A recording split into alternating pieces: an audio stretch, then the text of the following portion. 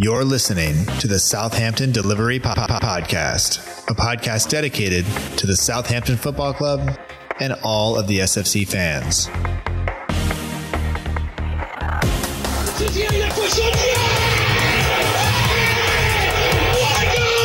If you want to have guarantees, you have to buy a washing machine. Fonte with a scooping header. We don't lose a match, either we win or we learn. And today we learned. Отдача, Остин! Все-таки забил! It's infield to Mane, 25 yards out. Lovely ball for Bella. Onside, 1-0! Buffon shot! Oh my word! Unbelievable. He ran around the pitch like Bambi on ice. It was very, very embarrassing to watch. And now, your host, Matt Markstone. Hello and welcome to another episode of the Southampton Delivery Podcast, a podcast and newsletter dedicated to the Southampton Football Club and all of the SFC fans. Available right here on SouthamptonDelivery.com. My name is Matt Markstone. I am the host of the show. No matter where you are, no matter how you may be listening, whether this is your first time or you've been here before, thanks for making the show part of your day. I hope you enjoy it, and I hope that you will find a way to enjoy the holiday season, even though Boris canceled Christmas and Mike Dean refereed our match.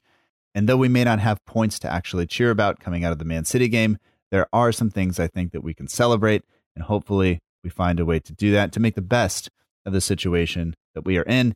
And joining me to do that this week is Jay Grant, who runs the Southampton page, the official partner page of the show. If you don't already follow Jay in the Southampton page on Twitter, please do that. It is at Southampton page. The links are in the show notes as usual.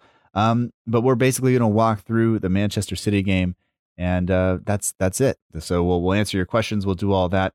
And this will be the last you hear from us before Christmas. So Merry Christmas, Happy Holidays. I hope that you all have someone around you that you can celebrate with, even though it's definitely different from how we would all like it to be and how it normally is.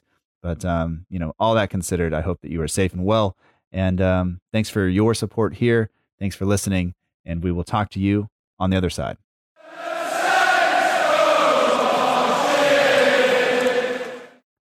I'd like to welcome back to the Southampton Delivery Podcast, Jay from the Southampton page, the official and the first partner of the show.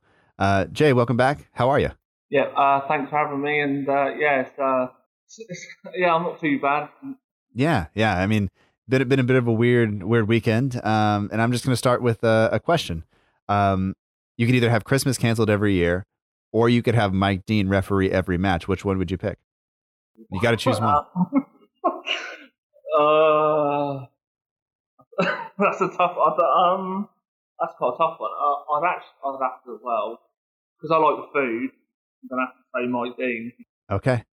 Well, at least you still get to see the matches happen, right? Like, yeah. I mean, yeah. So I guess we'll take that. But I wasn't sure what I was more disappointed with yesterday. Waking up is checking Twitter, seeing that Mike Dean was indeed in charge of the match, or hearing that basically Boris had canceled Christmas.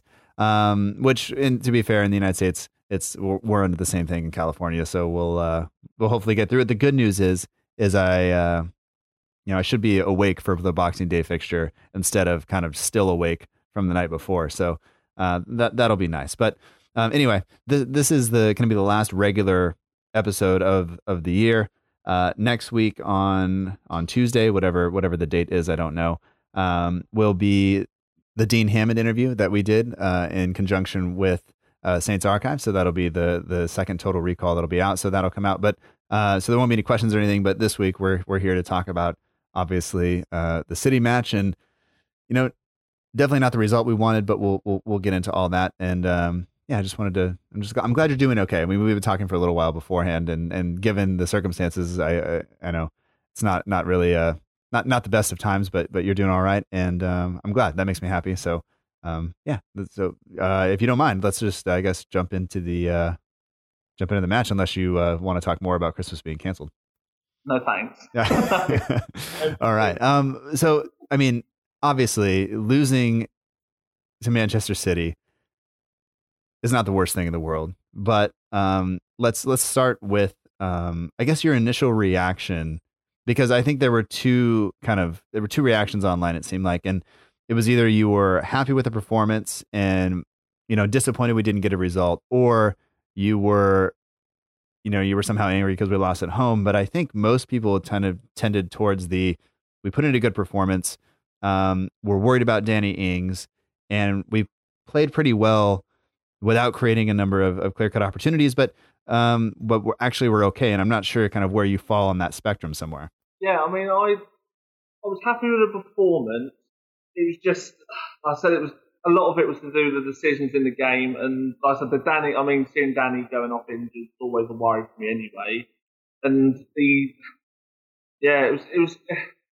it's hard to be too critical because we've been doing so well. And as we know, Man City is a good side. But it's just one of them maybe where if a chance would have fell for us, like with Redmond's chance, maybe it could have been more than a defeat. We could have got at least a point out of it, and I think that's what I think we could have served at least in that game. Yeah, I think had we gotten a draw out of it, it would have been fair. But I do think there are some good things to take from it. But obviously, the Danny Ings thing is the most worrying of everything. And if we kind of just start with the lineup that's there, we played 3 games in the space of a week. The team unchanged from Sunday to Wednesday, right? And then just the one change coming into this game. I was kind of looking down the lineup, and Theo's there, Ings is there, and those guys being, Ings, given Ings' injury history, and then given Theo's age, I was kind of worried if those two specifically could do it. But then Ings did come off the bench earlier in the week, and so he's working himself back. But what was there any concern for you with the lineup that Ralph put out? We know he doesn't really like to rotate, and it's one of the things. If we've been critical of Ralph at all, it's been the use of other people other than the people that he tends to name in the starting lineup. But were you at all concerned with the fact that he left so many players in there that had been playing so many minutes this week? First of all, Ramey was always a dodgy one because we knew he was one yellow card away from suspension, and it was one of them where if we were going to bring in Diallo, did we bring him in against Man City? But then there were people on Twitter saying if we need a Ramey still because of how tough the Man City game would be, and then obviously with Ings, it was. I think the thing is with me with Ings is I was mixed. Obviously, I wanted him to start, but then in the back of my mind, it was telling me he's done 3 games, and this will be his 3rd game of the week, and he might get an injury. I did think it, and I didn't want to say just to jinx him or anything, but it was one of them. And I think the question is, if it wouldn't have been, I think Ralph said this in his press conference after, had it not been Man City, he may well have left him out. But that's the thing. Should he maybe left him out against Arsenal in midweek? If he was going to definitely start him in this game yesterday with the risk of an injury potentially. Yeah, and I don't know. I think part of me thinks, you think back to last year on Boxing Day where we were just worried if Ings wasn't in the lineup, we weren't sure if we were going to score, and so we had to have him in. And when are you going to set him? We set him on Boxing Day, we score goals, we win the game. We're definitely not better without him, but we've seen that we can actually play with teams even without him in the lineup.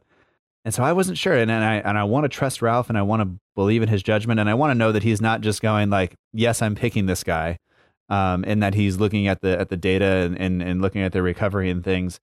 But it's always a worry, and that's one of the things like with his history, you just worry about him getting injured, and I don't know, man.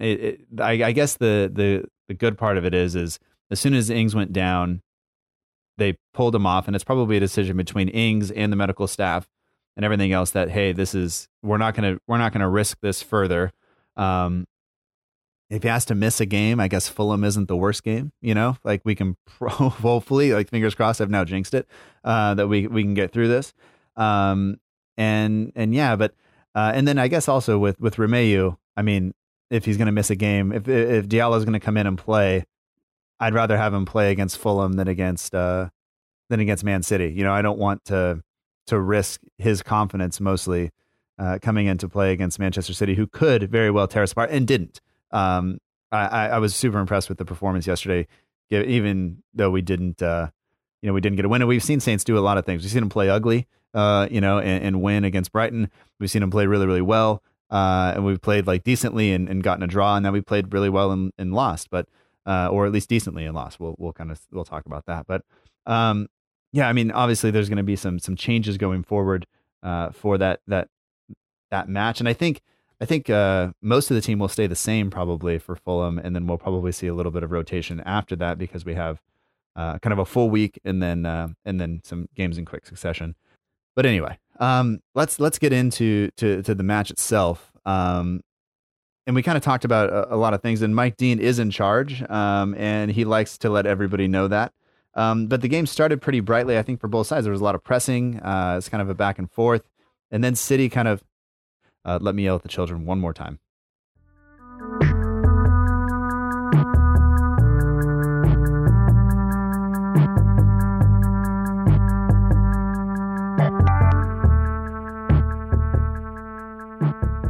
I would say that the start of the game was bright from both teams. There's a lot of pressing.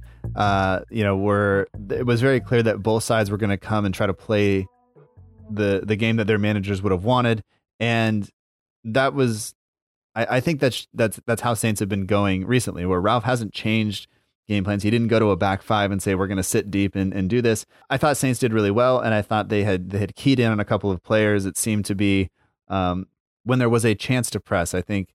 Maybe when Rodri got the ball, the Saints seemed to go and press really hard, and they would just wait for those triggers, and I think that's another sign of Saints being really well drilled under Ralph and stuff like that. But of course, City are going to grow into the game. City are going to have possession. They want to have possession at home or away, and they haven't been scoring as many goals, but they did start to build into it, and then they did wind up getting a goal that was ruled out for offside from a set piece. But I mean, how were you worried at all when you see the start of the game and you wonder, how long does this last until, City tear us apart, or were you at all worried about that? The thing is, that's what City are good at. When obviously we normally try and start quite fast, and we did that for a little bit, and then City, which the commentators made a point of, and it slightly irritated me, but I thought City are always like that. They do that to teams. Once they start to get into their flow, they are. I mean, that's why they're one of the best teams in the league. I mean, they might not show it on the league right now, but if you get once you get Kevin De Bruyne, Sterling, them sort of players working together, they do become quite hard to defend against. So it was going to be a bit of a back to the wall job, and I was worried that they might, if they did get a couple of goals early, then that might have been at the end for us. Yeah, and I mean, the game itself was fairly even. There was a period of time where we were sat pretty deep and we couldn't kind of get out. But then we also had some chances, and I think Ings had a chance that was blocked early. And I want to say that Vestergaard, that ball from Vestergaard to Kyle Walker-Peters, which has been a revelation this season. His long passing has been fantastic. And that was kind of the ball for us for a while that was creating some chances. And City adjusted to that, and we had to adjust as well. But if we talk about their goal, I was initially watching it first time a little bit critical of the communication between Bertrand and Vestergaard. But then afterwards, you see some of the replays and you see how high Djenepo is, and he's kind of just there. He's not pressing. He's kind of just caught, and they just bypass him. And then it leaves basically a 3-on-1 for Bertrand until it's a 3-on-2 for Vestergaard. And Adam Leach was talking on the Final Whistle podcast, and Dean Hammond as well, that, City are still world-class players. They still are full of a team of world-class players. And they are going to exploit little mistakes like that. And they did. So maybe we were a bit naive. Maybe we just missed the trigger for pressing and we didn't drop off. And that's, we're going to make mistakes. No, we're not expecting anybody to play a perfect game. And I think that's just kind of what happened there. And we have to give them credit. And sometimes Raheem Sterling misses those chances, but he managed to convert that one. And it was just a good move from them, I think. Yeah. And like Dean Hammond said on the podcast, that City have always been, even if they've not been on the best of forms, they've got them players that can change a game for them. And like I said, I was with you on that, but everyone was pretty critical on Bertrand and that. And the thing is with Djenepo is he's still, for me, still in that learning process. So probably it's one of them. And I was actually thinking, obviously this was before the game, that Redmond might have started. So he may have had Redmond in front of him rather than Djenepo. But obviously Ralph went with Nepo to replace Armstrong. Yeah, and I was with you there. And Djenepo he's kind of the wild card. Like, he can create a lot. He's created more chances off of a dribble, beat more players than anybody else on our team. But sometimes I think that the relationship between Bertrand and Djenepo isn't quite the same.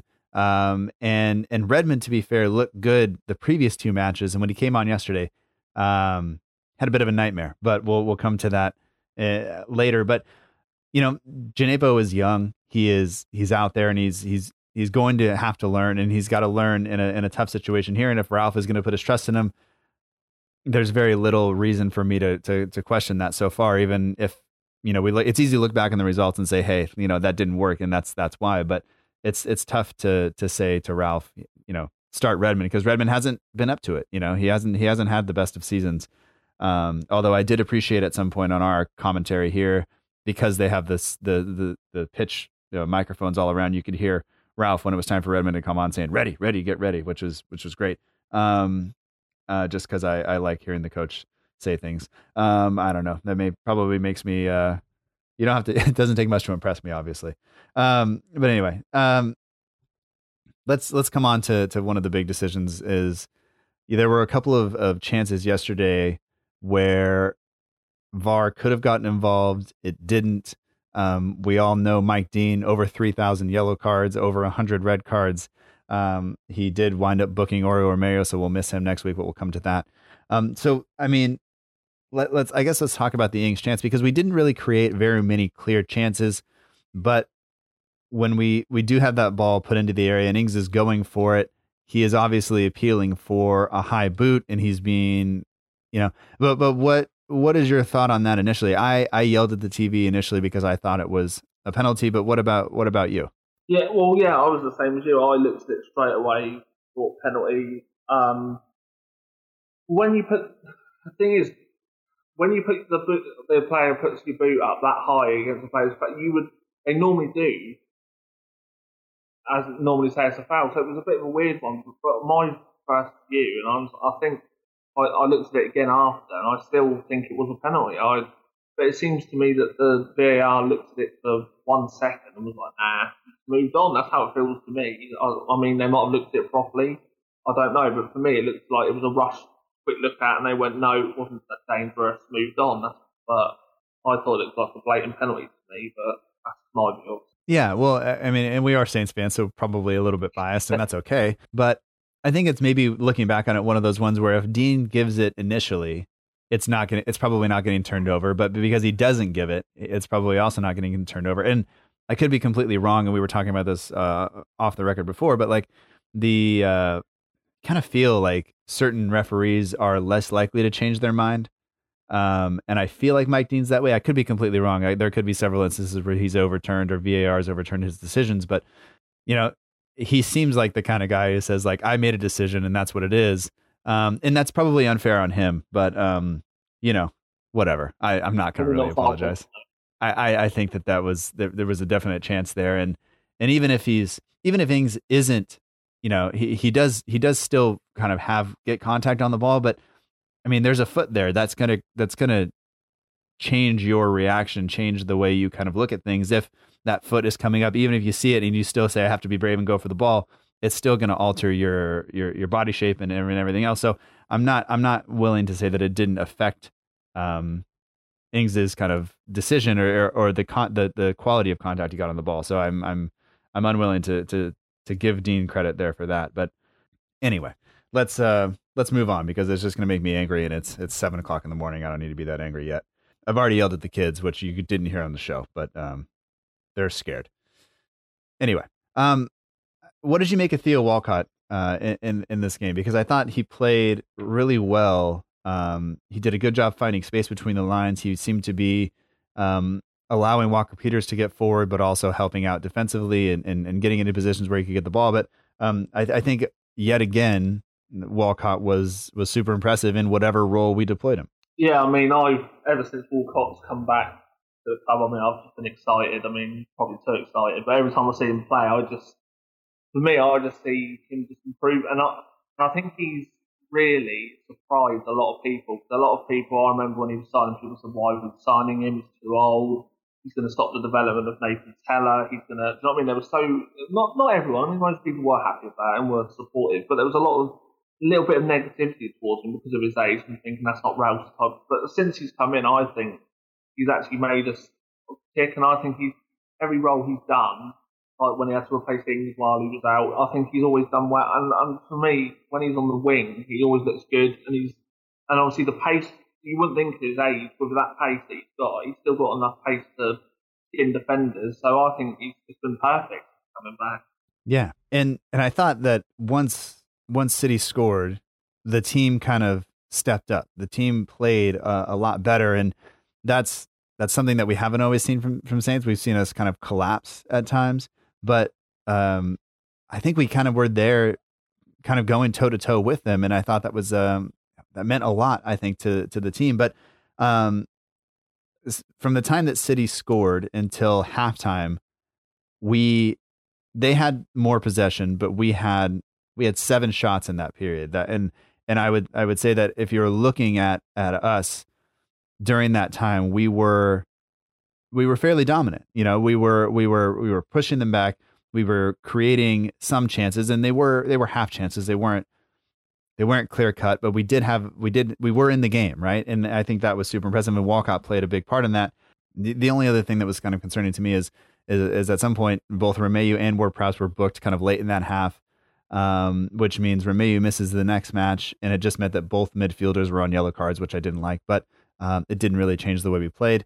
And then, of course, Ings goes down injured, and we kind of talked about it already, but Ralph made the decision to bring on Tella instead of, you look at the bench and you think, well, Redmond's probably going to come on for Walcott, or maybe Djenepo goes over to the right side, Redmond comes in on the left, or Armstrong comes in, or whatever it is. But instead he goes with Nathan Tella, and that's a big call from him. And, Tella did play up top for a while. He got out wide, he put in a couple of crosses, but I guess that shows that the playbook, or whatever you want to call it, is being taught all the way down through, and Ralph has given credit to the young guys, and then he brings them in here to actually give them a chance to say, here it is. And I don't want to say Tella was brilliant, but I would say that he kind of held his own for much of the game. Yeah, and the thing is, Ralph's always said he's not afraid to give people debuts or bring them on when. I mean, he's played. I thought when Tella came on, he did okay, and I think he's still got a lot of progress. I mean, he got a hat trick on last week. I think was it last week against the Leicester? I might be wrong, so you can correct me if I'm wrong. But he got a hat trick last week, the B team, and he looked really well. He played really well in that game, and I think why not? I mean, if he's ready and has to, he's got faith in him, then I don't see a problem with it. And the thing is for us. He's always said he would bring in whoever, and I think more for it, more you have better, I'd say.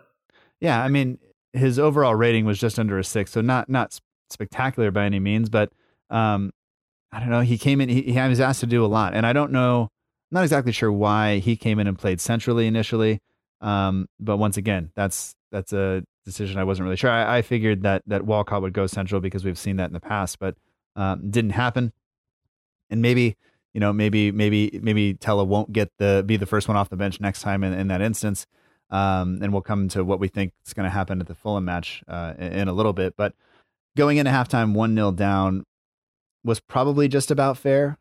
We did have a couple of chances that we hopefully would have converted. I think, thinking back, Vestergaard had a couple of headers that were there. He was getting open on corners and free kicks, and there was a chance where he was basically free and just stooped underneath the ball and headed it over. And I think that's the chance. And then the Adams chance was actually probably the best chance of the game, where he didn't get to the header at the back post. But I don't know. It's tough to be really, really critical of the team there. And then I think in the second half, I thought, I just have written here, Theo is an example of exactly how you should play the game. He was tracking back. He was everywhere. He was chasing balls down the alley. He was doing everything that you ask. Putting in tackles, and I just thought, like, that's if you're a young player and you're watching the game, this is the person you want to kind of model yourself after. This is exactly what you should be doing. And that's an example to Tella and Lundulu and to Janebo and Redmond as well. Like if you want to play, you have to outwork me, and you have to come, and you're going to have to take this spot from me because I'm not here just to be here. Right. And I think that to me is something that I've truly enjoyed about him, because I wasn't convinced about him when he first came in. I wasn't sure that was the right move, but I've been proven wrong, I think, through that. So, I just thought that when we look at City through portions of that second half, and we were completely inside their half, including both center backs, and they were sitting with basically 10 or 11 men behind the ball and defending against us. That's something that I'm not sure I would have seen us do, or nor expected us to do, not even under Ralph, but let alone like under Puel or Pellegrino or Hughes or anybody else, right? Like this, so I think the team has got a respect from other teams, from City to United to Chelsea and Arsenal. I think they all look at us and they go like, we're not that we're in trouble, but we're gonna have to really play well if we want to get anything from this match. And I think that's something that I can be proud of, even though we couldn't come away with a win. Yeah, and the thing is, I've noticed a lot of comments from different managers who've said how well we're doing, and I think this season, I don't like to put too much targets on us, but I think we've got the look of team that should be going for Europe, like the best, as they call it, the best of the rest. I mean, I like where we are at the moment. There's still a lot of games to come, and obviously if we get injuries, it makes it tougher for us. But I don't see why not this season. We can make this the season we get back into Europe. We've done it before. So I think if we just carry on the way we're going, I don't see why we can't end the season on a high in May. Yeah, I think there's absolutely every chance that we could do that. And looking at, we won against Manchester City at home last season. But if you look kind of at the way we created about the same number of chances we did this year as last year. We were better defensively this year versus last year. And I think if you just look at stats, going, and not the stats are everything, but I think if you look at possession, it was more even this time. Chances more even than last time. XG was more even. Shots were more even. Everything was this wasn't a one-sided affair that where we got battered 1-0 versus last year. City had 26 shots in this fixture last year, but we managed to win. And so you look, and I would say that the only real thing that I worry about is us just not creating really clear-cut chances. And it's just what happens. And looking also at this is you look at how much both teams pressed each other, which I thought we were basically we got to witness a really good game of football, I guess, and I think neutral fans would have enjoyed it, and I would have very much enjoyed it had my team not been losing 1-0, and Mike Dean not been the referee. But other than that, like I'm totally fine. Yeah, and to be fair, it was Ederson. I mean, he's a clever goalkeeper, and I thought he really. I mean, some of the things that I kept saying, thinking, look, if we keep running at him, he's going to make a mistake. But every time we go up to him, he would manage to get the ball either away from us, or we'd pass it quickly. Like, it seems that he doesn't have any fear. You look at him, he's just, and I said, you think he's a defender the way he plays at the back there, like literally. So, and I think sometimes you just get them days. When you get them days when you think one chance we can do, and it just, and in the end, City. You probably noticed towards the end of the second half, City's become a bit not part. I don't know if part of the bus is the right word, but they seemed to their defence seemed to go solid, and it was quite hard. And obviously, we had a couple of youngsters up front. We took off obviously Ings, and we took off Che, obviously because of probably looking ahead to Boxing Day and all that sort of thing. So it was in the end, City eventually managed to shut us down, didn't they? Really, I think. Yeah, and once again, City are one of those teams where they're very good, and they're going to do this sort of thing. I want to say they allowed a goal against West Brom, but I think it was an own goal. And going back, I don't think anybody has scored against them since Liverpool. So in the league, so they are a very good team, and they've been better defensively. We didn't score against them, last year I think we had to score from 45 yards. Is that what it was? So like it's because because Ederson was indeed playing midfield that day instead of goalie. But that's just kind of how it goes. But at the end of the day, I think if you watch the reaction that Ralph and Pep had at the end of the match, nobody was. It was different than last year where they were kind of yelling at each other and doing that, and Pep was super angry. But this year, and maybe it was just Pep's a sore loser, but they both seem to say, good game, well done, all that stuff. Like the teams went out and they played. Everybody played their game. They made little tactical adjustments throughout. And really, I just don't think you can complain too much. I do want to point out, though, we should have had one more shot, but Redmond just right when he came on the pitch, you were hoping, you were really hoping that something was going to happen, but the swing and a miss as the ball coming across him was pretty bad. And looks like something that I would have seen had I been playing on Saturday or Sunday morning. And you feel bad for him because he just had a couple of nightmare touches coming into the game. And you think, like, if he's in the game for a little bit longer, does he do better? And you hope he does. But I feel for him because this is, he's not had a great season. He's lost his starting spot, and then he comes in and has that happen. And it's got to be, even with only 2,000 fans in there, it doesn't, you do that a couple of times and people are going to get on your back. Yeah, and the thing is, I've been a big fan of Redmond, to be fair, but it's tough for him because he's had injury, come out of the team, and so I think and it's always silly when people say this, but he needs just a little bit of confidence. It seems if he would have started the game, like you said, maybe he would have probably gone on and finished that and probably would have got more, because I thought he wasn't start the game personally, so, and maybe he'll start against Fulham and probably prove everyone wrong and have a worldie, but it's like I said, it's getting that confidence, and we need our players to be on top form if we want to have a good end to, obviously, because there will be some games that we'll need players to step up if things isn't about, and he's the sort of player we need to be like that.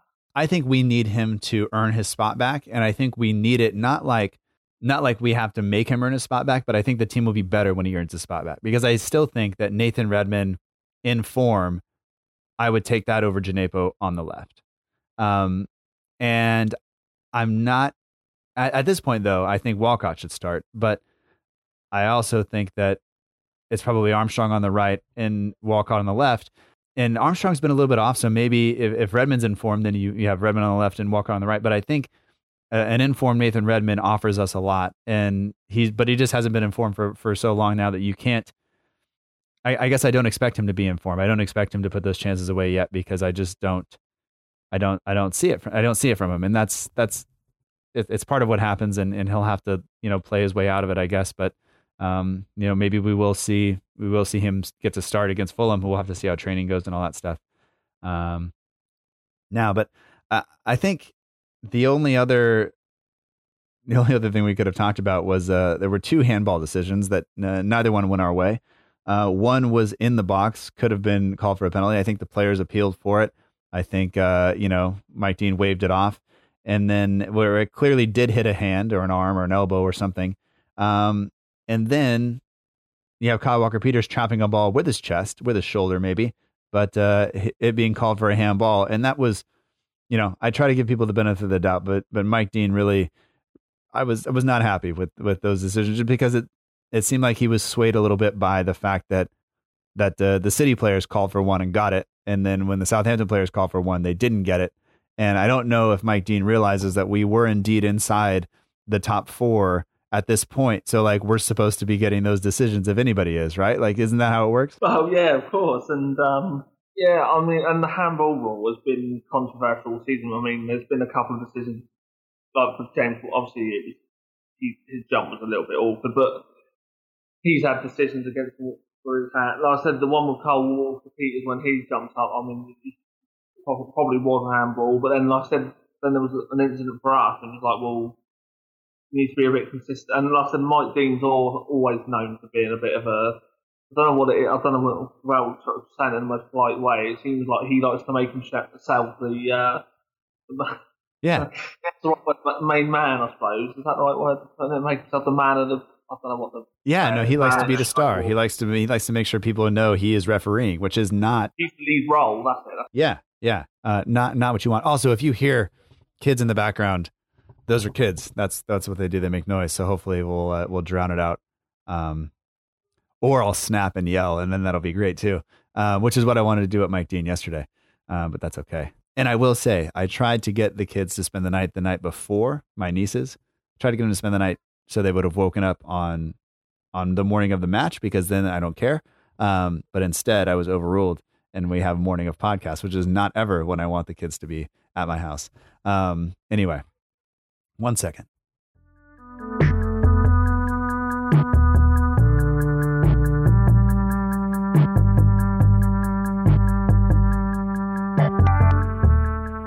Well, let's get into some questions, and then we'll move forward. So, Stephen Brandt, one of the patrons of the show, just so everybody knows, patrons have priority for having their questions answered on the show each and every week. They also have access to a private Discord channel, which is just patrons. And then the $5 a month patrons get extra episodes of the podcast each month. And there will be a couple of bonus episodes, because we had one during the midweek match for Arsenal, and we'll have one for the Fulham match and then for the West Ham match as well. So if you're a patron, you get those. If you're not a patron, obviously you don't. But Stephen Brandt says this: how does it feel to go into a match knowing that most of the league is now having to play up to you, i.e., we're in the European places, we are above them in the table, but also, I'm going to add this, that our form is in our system is working in such a way that other teams have to come in and adjust to us instead of the other way around. And I guess to you, I mean, how big of a change is that to you, given what we've been through, I guess I want to say since Koeman left, probably. Yeah, well, it's funny. Everyone mentions about Koeman, but all the media seems to mention is the fact that we lost a game in October by a certain amount of number, and that's the change everyone goes for. But that's another story, anyway.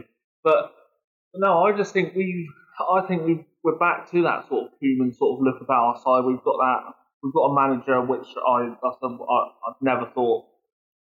Well, I mean, when we first took over, it's nearly his anniversary was 2 years ago, a couple of weeks back, and I never thought we would get the football back that we've seen when we've had to deal with Pellegrino, Gill, Mark Hughes, that sort of football, and to see us how we are now, we look like a force again, and that's all the fans want, isn't it? And I think enjoy this run while it lasts, and enjoy Ralph while it lasts. Obviously, everything doesn't last forever.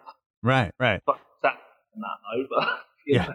I think for me, the biggest thing is that we are respected now in the league. Nobody is coming to St. Mary's, nor do we arrive at other places and teams go like, it's just Southampton, right? Like nobody's saying that right now. No, I don't think teams want to play us. I think teams look at the way we press, and we are probably the most high pressing team in the league at this point. I mean, and Liverpool have backed off a little bit, City have backed off a little bit, but if you have players who are at all vulnerable on the ball, we're going to take advantage of that. And we seem to have figured out a little bit. Vestergaard figured out how to jump, which is nice, because now even when teams try to play over the top or play up to a forward, we have somebody there battling with them. And when you think back to the Everton match, Dominic Calvert-Lewin was hardly even there in the match, which we just completely took him out of the game, which I was really impressed with.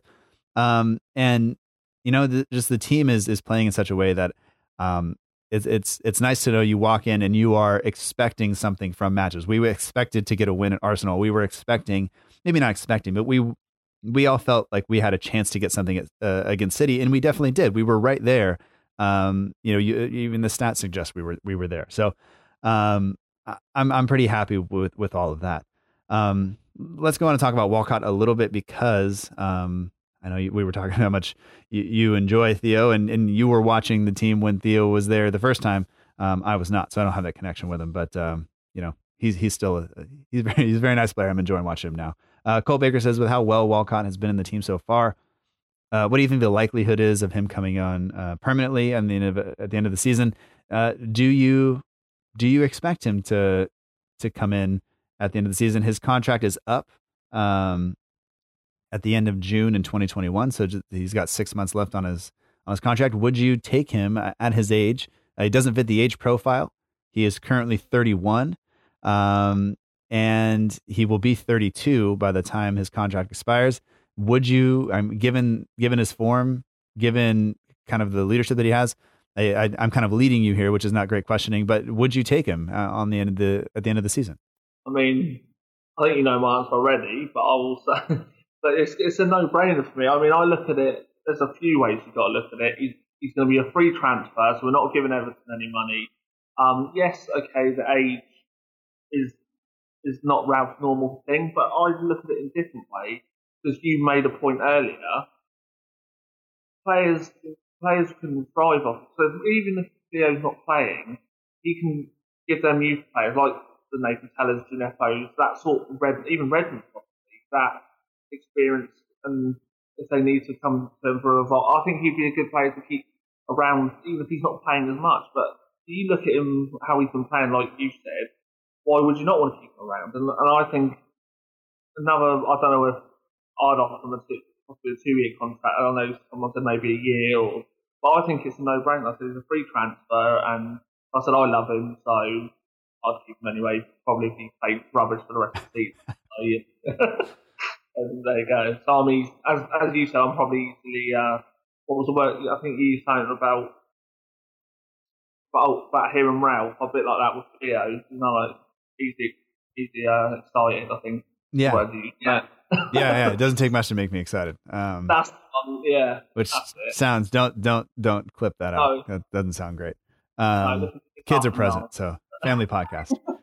Anyway, yeah, and I think I would take him. I think I'd be okay with that because I just think the injection that he's given the team and the number of roles that he can play, he fills in a lot of the gaps. And, I don't want to build the team around him, but I also think that he can offer us a lot, especially because we have so many young players that we need to bring through, that they need to learn from somebody who's been there, who's won trophies, who's, played in Europe and all that stuff. And I think that's what we have with him. I have a couple of questions about Fulham, but we'll come to those in a minute. So we'll go down to some of the questions from Instagram, and people can also just look for the questions post on Instagram, Facebook, and Twitter, or you can send your questions in to southamptondelivery@gmail.com, or there's a contact page on the website. And I do have to apologize again because Andy Dean, I did answer your question. We had an email exchange. I feel like a giant idiot. But if you send in a question, hopefully we'll answer it. And if not, I'll apologize unnecessarily because that's just what happens. But thanks to everybody who did that. We kind of talked about, starting Ings versus bringing him off the bench. And I think if you look at the City match, maybe this is the match that you should have rested somebody, but it's hard to say that looking back. And if Ings doesn't get injured, maybe we don't say anything. So it's difficult there. And we kind of covered that. Al Capone 156 kind of says we played well. It didn't come off for us. We talked about the Mike Dean decisions. And so we'll leave that there. And then there's a question here from Chillin VB on Instagram. And if we kind of go through the question's quite long, but one thing he says, do you notice a trend of teams trying to expose our left side? So that would be Bertrand, Gineppo, whoever's playing over there. And for that, from my perspective, I would say that has to do with I think with Gineppo playing there. Not that he always plays in that position, but I think Gineppo is, if you look at our team, I think he's the defensive liability. He's the one that is most often out of position and leaving Bertrand exposed. And Bertrand is getting up there, right? Like if there's a place we need to add some depth, it's definitely in those fullback positions. And Bertrand does fine. I think Bertrand is pretty good. He does slow the ball down a little bit more probably than other people. But I think if you leave him exposed and don't give him the cover from that left-hand side, I think that is what's going to happen. And I don't know, that's it for me. I think Gineppo offers a lot going forward, but he's unpredictable. And I think that works both for us and against us, depending on whether we're playing, whether we have the ball, we're in possession or out of possession, I think. Yeah, and I would probably chuck just a little bit in the defence of Gineppo. I think Bertrand can be hot and cold himself. I mean, like I said, I do agree. I think, but Bertrand's always divided fans. So I know some fans would drop him and bring someone else in, as you said about depth. Some people would have him there. I think he needs. I think there's one thing that he's not had for a while and they tried it with Matt Targett and it didn't work. Competition. Bertrand does not have a left back competition. I mean, Bokins is there, but he doesn't seem to be. He plays for the B team at the moment, and I think he's got a future in him. But I don't think Ralph sees him ready now. So, and obviously we've been linked with, I get that name right, but Brandon Williams from Man United, which we were linked with in summer. So I could see him possibly coming in, and he can play left and right, so he could probably help cover what Carl Walker-Peters. Obviously, he hasn't got much cover. One injury for him. Valerie, obviously, is another one. He's not getting right. And Ralph doesn't seem, I'll put this in the nicest possible way, but he doesn't seem interested. He hasn't been on the bench, and we had 9 substitutes at the weekend, and he wasn't one of them. Right. So that proves to me that Ralph's not really. So I think possibly a move to Williams would be a smart idea on loan.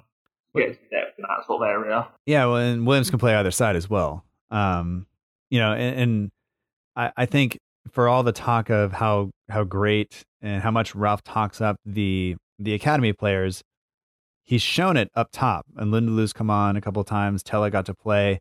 We've seen Diallo in the team, and he obviously isn't an academy product, but Smallbone was in and around the team for a while.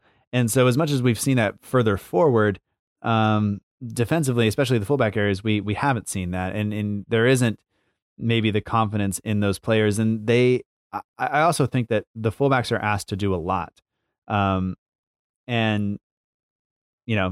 If I think Jack Stevens is probably the only person that's come in recent seasons that hasn't been a fullback or hasn't been, Bertrand or Kyle Walker-Peters who's looked anywhere near decent. I think every time we put somebody else in there, you think of Danzo, you think of some of these other people who have slotted in at times, and they didn't look good when we had, James Ward-Prowse playing right wing back. When Ward-Prowse was like that, he was quite good, but the things we don't want Ward-Prowse doing that. Right. He is mainstay in the midfield. And I think, that's why we need that depth in that area to be, so we don't have to worry about putting someone there that shouldn't be there. You get what I mean? Right. And I think the difference between having Højbjerg there or Bertrand there, that there's a huge difference in how the team plays. So it's going to be difficult to find somebody to fill in that spot, but I definitely think that having somebody there to compete and push and learn from Bertrand, because Bertrand's not going to be able to do this, just like Walcott won't be able to do this forever. Bertrand's not going to be able to hold this up forever. So that kind of does that. We'll move on. Move on to a couple of questions. Looking forward to Fulham. I did mention Højbjerg just in that position. All I meant by that was looking at players that we had played in the fullback positions in times past, and how the team looks different then versus having actual fullbacks. That was all. So I know he's not on the team, so nobody has to tell me that. He's Jose Mourinho's favorite player, which I think at time of recording they are losing to Leicester City. I think, is that still happening? It's currently 2-0. 2-0. Oh no, poor Jose. How will he ever recover? And Alderweireld own goal. That makes me sad, actually. And who he doesn't like? He probably doesn't like Danny Ings because he put him on a poster not long ago. So I remember that. Anyway, they can just point to the 4-0 probably and say, how about that? So anyway, we'll stop there. Looking forward, Romeu suspended for next week. In Ings, we don't know the details about the injury yet. So are you at all worried about those two spots? Obviously, I think Diallo is going to come in, right? For that, Tab says that as well, Tim Bizance. And so, I guess walk me through your lineup for Fulham and how you think that game will go, given they do look a little bit improved. They could put Mitrovic up top and give us try to go long and bypass the press. But who do you think starts for us? Well, I think it will probably. I think obviously the goalkeeper state. There might be. It's a tough one on the defence.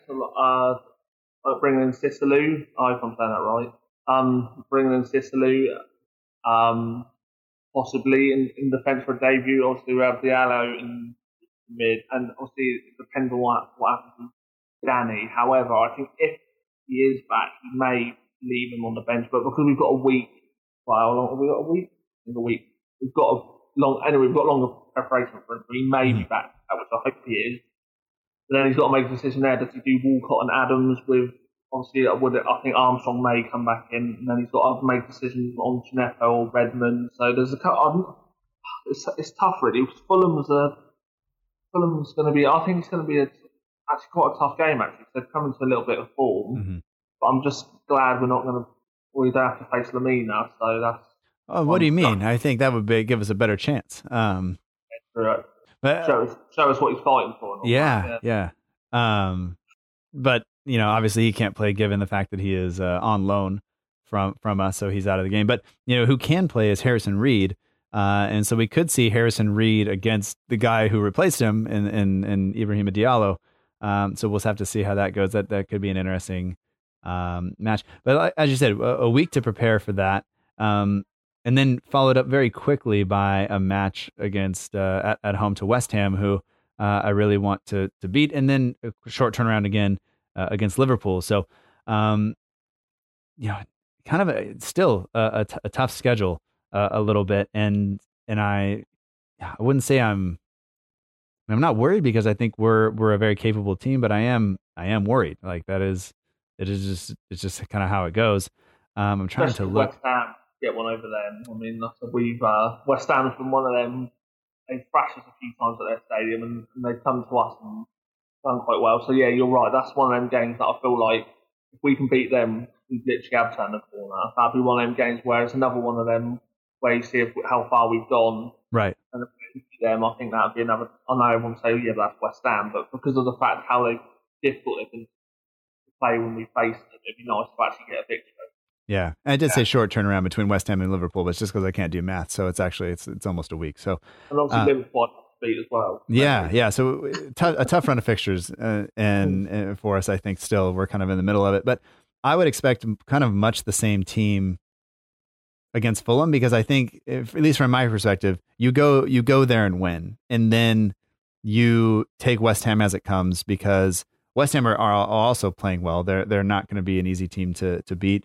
But knowing Ralph, to as much as we know about him, I can't see a lot of rotation from. I just don't think that's going to happen. The only thing that could be is, no, that's it. We do play at 3 p.m. on Boxing Day, followed by, I think it's a 6 p.m. kickoff against West Ham. So there's not a lot of travel. It's only London and back, and so that's there as well. So I don't know. I don't think we'll have much rotation. I don't see. Depending on the severity of the Ings injury, I don't really see Ings playing against Fulham.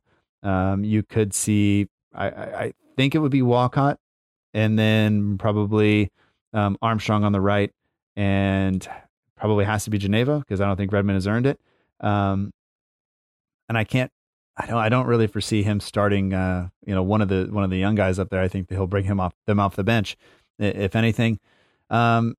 And I kind of think the back line will stay the same. I honestly, I think maybe if we see Salisu, it'll be that Shrewsbury match, which it's a huge draw, at home. But and also some people asked about what's the chance we could say for Lamina, but he won't be in the team, and there won't be any fans there because it's at Fulham and they're in London. And if in case you missed the memo, Christmas is canceled. So there we go. But yeah, I think unless you have other thoughts, Jay, I think we're good. Yeah, I mean, I said London's in the worst possible scenario, so yeah, Lamina will be sitting at home. They're in the worst possible scenario unless you're Portsmouth, and then that is the worst possible scenario because you're still Portsmouth and in the same tier. Portsmouth. I mean, no tears for them, just high tears. That's right. Also, I just want to give a shout out to one of the patrons of the show, Justin Woodward. 35 years ago today, the day that we're recording on Sunday, his first Saints match. So, Justin, thanks for supporting the team for all that time, and then also for supporting the show and being a great part of the conversation. Hopefully, you'll get back to enjoying the football all around you very soon. But of course, all the restrictions are kind of ruining that for you, and I apologize. I wish I had some control over it, but obviously I don't.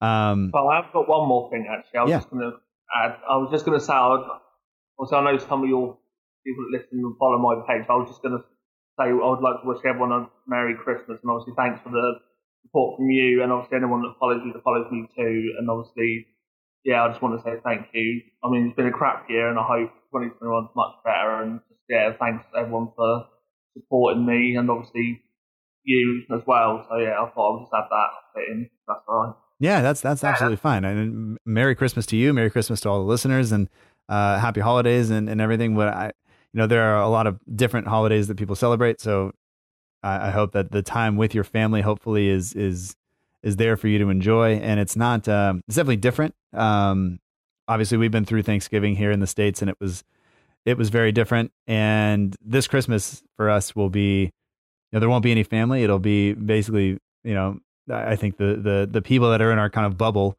my brother, his wife, his kids are here. Obviously you can probably hear them in the background.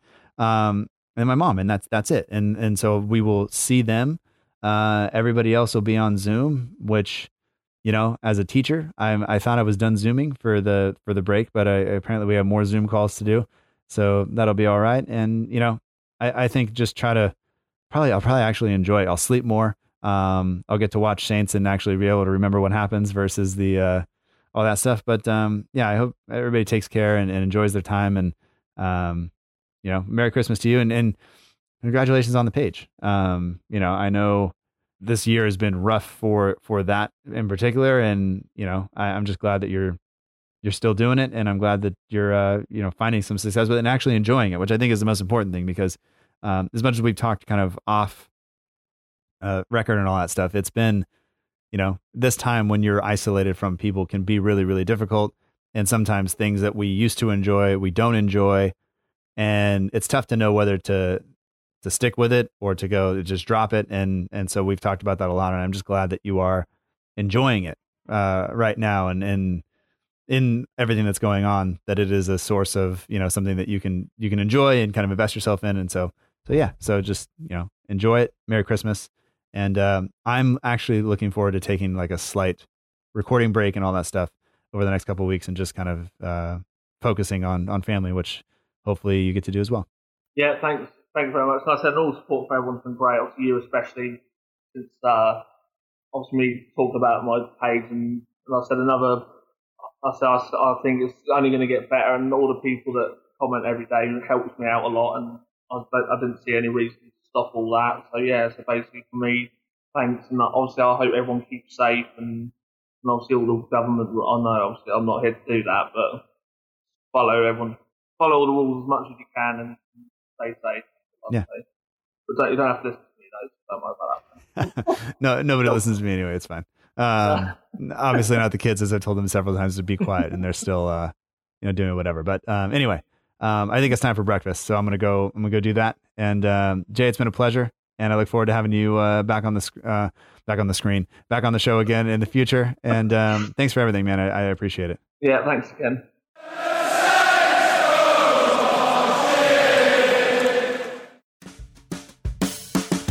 And that does it for this week's episode of the Southampton Delivery Podcast. Thank you so much for joining us. I hope that you've enjoyed it. Special thanks this week goes out to Jay Grant of the Southampton Page. If you don't already follow the Southampton Page, you can do so on Twitter at Southampton Page. It will keep you up to date with all the things going on around the Southampton Football Club. And I have to thank Jay again for all the support he's given the show and helping grow the show and spread the show to so many of you. So thank you to Jay, and thanks to you for listening. Next week, we will have a Total Recall episode out with Dean Hammond.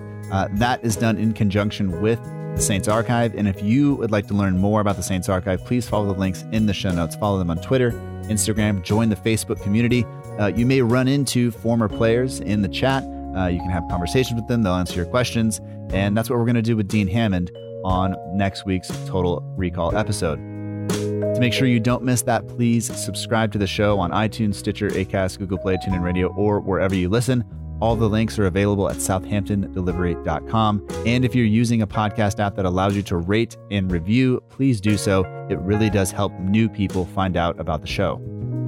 I'd like to also take a second to thank Matt Beeling of the We Are Southampton page on Instagram for doing the logo for the show. And all music comes courtesy of the Free Music Archive at freemusicarchive.org. The intro song is Epic Song by Boxcat Games, and the end of show credits that you're listening to right now is Aim is True by Poddington Bear.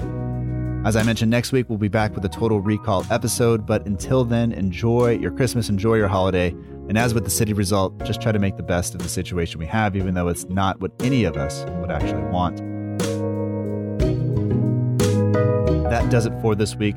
Newsletter out on Friday. Subscribe to that at southamptondelivery.com. And until next time, remember that together, we march on.